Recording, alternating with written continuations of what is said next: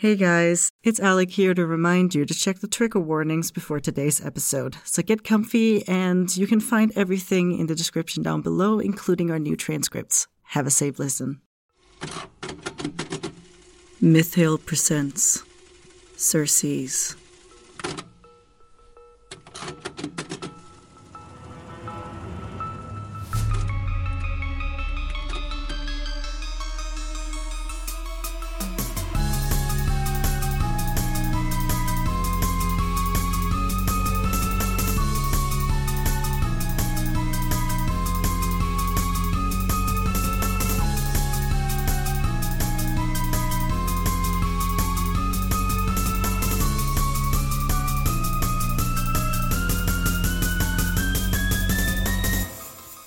Episode 11, Dead Ends. Alright, it's been a few days since I last recorded one of these, so I should get a little back on track. Mr. Timur still refuses to be of any help. Worthless idiot. I just have to do everything around here, don't I? Right, I found the case file of Harleen Bertram, which have been written down and given to us back in September 2016. Case file 3282566-15. This session is recorded on the 9th of December 2022 by Elias Emanuel Short, therapist in training at Sunshine Valley Mental Institution. Humans grow up in a group we call families. Not unlike animals do in packs. We depend on other people's skills, generosity, and the closeness and warmth a human being can bring into our lives. My name is Harleen Bertram. I grew up in a loving family that was almost uncannily close to a picture-perfect one. My parents adored me, just as much as my sisters and brothers. Physical touch, like hugs and cheek kisses, was just a part of our everyday lives. We would often snuggle up close on the couch together and watch whatever show we began that week, limbs thrown over one another in one big cuddle pile. I've never really paid much mind to just how big of an influence physical affection from my loved ones had on me. I guess you never really do when it's simply part of a routine. Can you imagine suddenly not being able to feel the warmth of your loved one's arms or their fingers as they caress you calmly? There is no one to seek comfort in because you can't receive it no matter how hard you try. It has reached a point where I can't even remember the feeling of my parents' arms around me. Whenever I try to remember, I feel a cold deep within me that spreads like a plague, causing numb tears to stream down the porcelain-like skin that had once been my warm cheeks. The war within my body won't be put to ease no matter how many times I bury my head within the arms of the woman I had chosen to spend the rest of my days with. Her touch never managed to penetrate the numbness that had forced a shield around my body. I could hear her sob into her pillow when her thoughts would drift away, making her believe I was doomed to never feel her loving fingers on my skin again.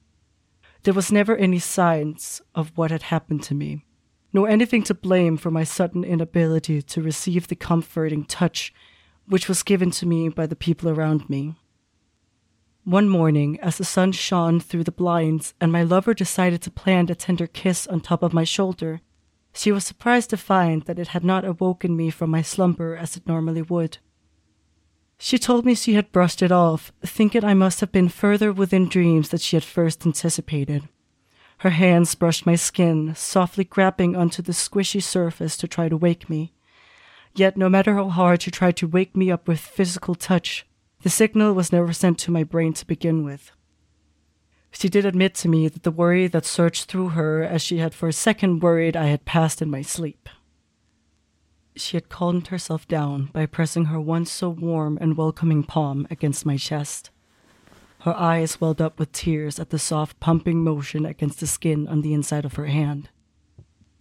I wonder how many thoughts must have run wild within her head at that moment, as I know my head would have been spinning with millions of conspiracies about what had happened to the woman I love. I awoke bewildered that day. The sun had made its way further across the wooden floors of our apartment than I was used to, and my face had a few drops of almost evaporated water across its surface. I ruffled my damp hair in confusion and glanced over at the clock on my bedside table, visibly puzzled by the time that had flashed on the digital display. It's not every day you wake up, hair wet, despite the fact that you haven't even been able to hit the shower yet. It felt almost dizzying as I swung my legs over the side of the bed. How did I manage to still be tired? I pushed the thought to the back of my mind, feeling more alarmed by the distant sound of my girlfriend sobbing. I found her by the counter in our kitchen, her face buried within the palms of her hands. Her shoulders were shaking in a rhythm with her sobs. My heart ached for her, and I wondered what had made her so upset. The last time I'd seen her like that was back when her grandfather passed away the year before, which naturally made my brain jump to conclusions. Did another one of her relatives pass away? In that case, why had she not woken me up so I could comfort her? Maybe one of her cats had been injured or had passed away throughout the night. Sandwich was getting rather old, but the thought of him passing away was still heart-wrenching. I spoke up before my mind got too blurry, asking her what had happened. Her eyes finally met mine and she gasped, jumping up to wrap her arms tightly around me, wailing like a baby. Her words made no sense through the tears as she tried to form just any kind of coherent sentence to express the distress she had found herself in. I spent so much of my already limited energy trying to make out what she was trying to say that I didn't pay too much mind to the lack of ability to feel. Looking back on it now, she might as well have never hugged me at all.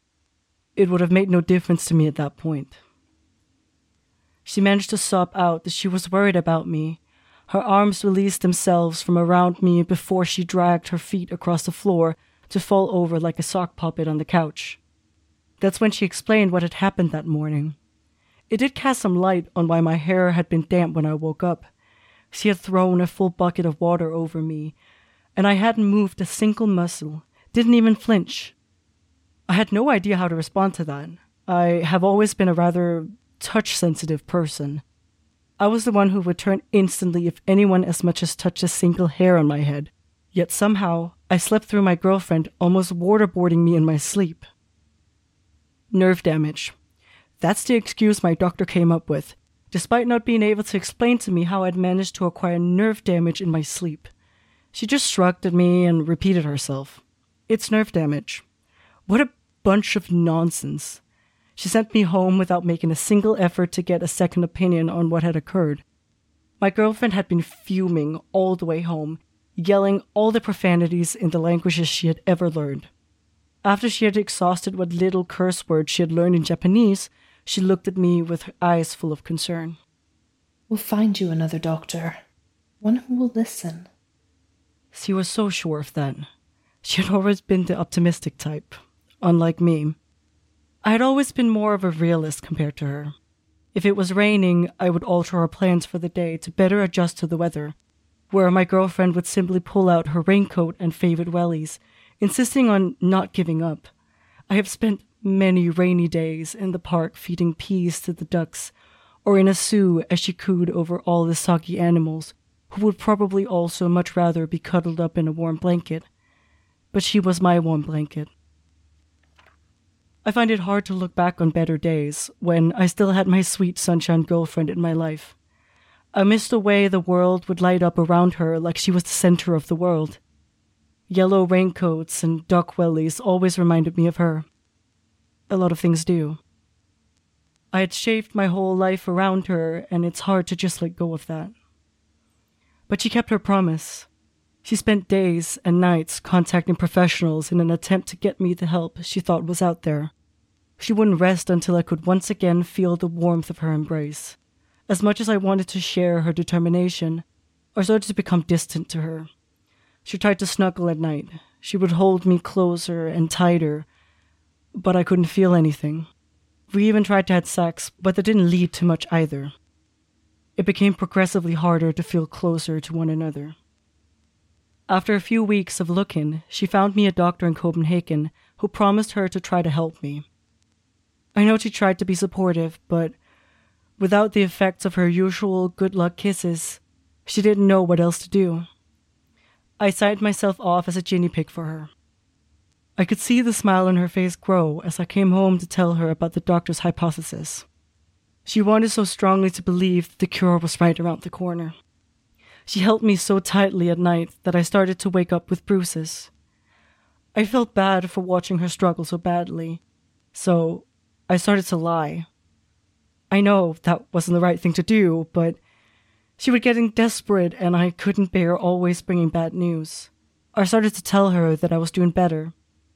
I wasn't, of course, but I didn't want her to know that.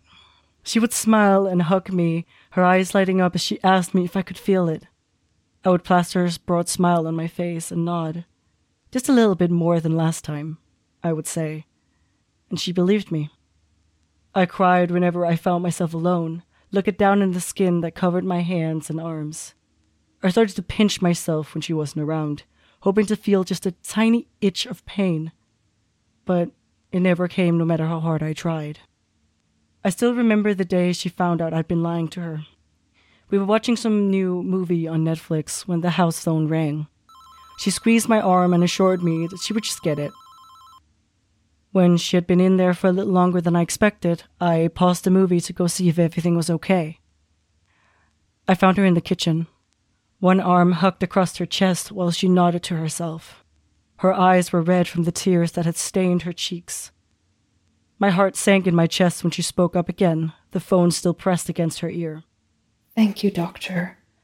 I'll inform her, she said and hung up.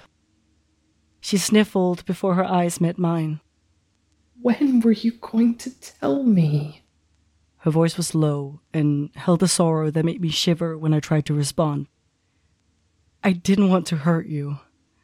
She laughed sadly to herself before speaking up again. Hurt me? Don't you think that finding out that you've been lying to me is way worse? I'm sorry, was all I could mumble. She shook her head and placed down the phone, not looking up at me as she left the room. Nothing was ever the same after that night. We started to fall apart. I don't blame her for becoming distant. I had broken her trust, and deep down I knew that she deserved better. She deserved someone like herself. I could no longer give her what she wanted, and I knew letting her go would be one of the most painful things I've ever done. But there was no other way. I didn't have to make the decision. She came to me while I was lying on the bed, mindlessly scrolling through my phone. She sat down on the edge of the bed, which she only did when she wanted to talk about something serious. I sat up beside her and waited for her to speak. Her eyes started to well up with tears before she even managed to utter a single word. I found someone else, she admitted, her voice raspy and raw. My heart sank to my stomach and I nodded slowly, not knowing how to respond in any other way than with tears of my own. I thought I could do this, she said, her tears starting to mess up her voice as she cried. I thought I loved you enough to get through this together, but it's too much. I'm sorry. Despite everything, I pulled her in against my chest, rubbing her arms softly. It's okay, was all I could say. I kept whispering it over and over again, and by the time she stopped sobbing, I almost started to believe it myself. But deep down I knew that my life would never be the same when she was gone for good. And she really was. Just the next day when I woke up, all her things had been moved out while I had been fast asleep. So, I cried until there was no more tears left to cry. Everything felt empty without her. I hadn't lived alone for years, and waking up in an empty bed, in a place where all the happiest memories of your life had been shared with someone you thought would be there forever. That's when it all started to feel like some cruel dream. She started to feel like a distant memory, some fantasy I'd had when I was just a young girl. But she had been right there, holding me close, and now I couldn't even recall what her touch had felt like. I couldn't even cuddle the covers close against me, for I could as well have been holding nothing. My life felt pointless. Without someone to share your life with and without the touch of another human being, what's the point of it all? How do you survive without the ability to feel the world around you? I still haven't figured that out. I started to get careless. I knew that I would never see the love of my life ever again, and I craved the ability to feel something, anything again. I didn't care what kind of feeling that would be, and I was willing to go far to get it.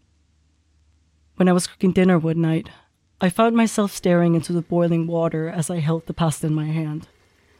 I didn't think twice before shoving my whole hand into the water, not even flinching as it lapped at my hand, hungrily boiling the skin into blisters. I felt nothing at all. Not even the tiniest prickle. The sight of burned flesh filled me with frustration. Even when I tried shoving it down on the hot oiled pan, it had no other effect than further damaging my skin and spreading a nasty smell throughout my apartment. I became creative with the ways to hurt myself. Sometimes I would let heavy objects fall onto my feet. I could clearly hear the bones break upon impact, but I didn't care to see a doctor about it. At other times, I would randomly burn myself when cooking.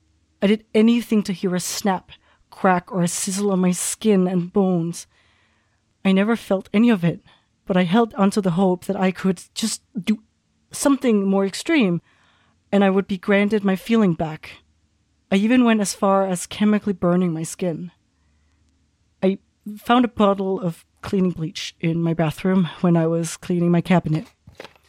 I didn't look at it for long before unscrewing the cap, slowly pouring the acidic liquid onto my skin, hearing the sizzling when it burned through my clothes and flesh. I never felt a thing, not even for a second. I cried while my skin turned into one of leather that I would never be able to feel the roughness of. I have chopped off a few of my fingers as a sacrifice, hoping, praying that it might bring some god to have mercy on me and allow me my life back. But no such luck. My mother found me as I was stabbing my eyes out in a fit of rage. She called an ambulance and they took me away. I have no idea where I am, but I know that I am with people who swear they can help me. But it's too late now. There is nothing left to save.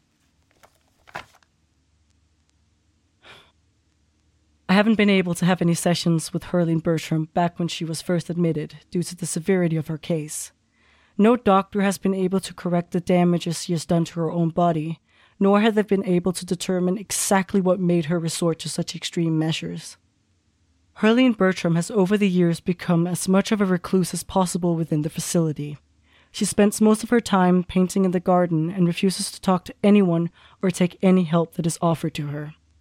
The only insight we have into what's going on inside her head can be found in her art.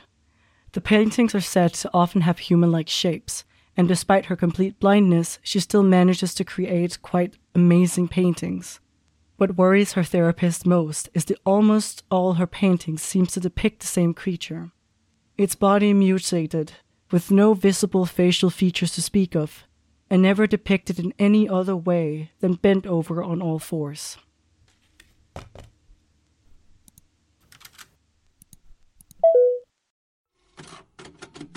Circes is licensed under a Creative Commons Attribution Non-Commercial Share-alike 4.0 international license.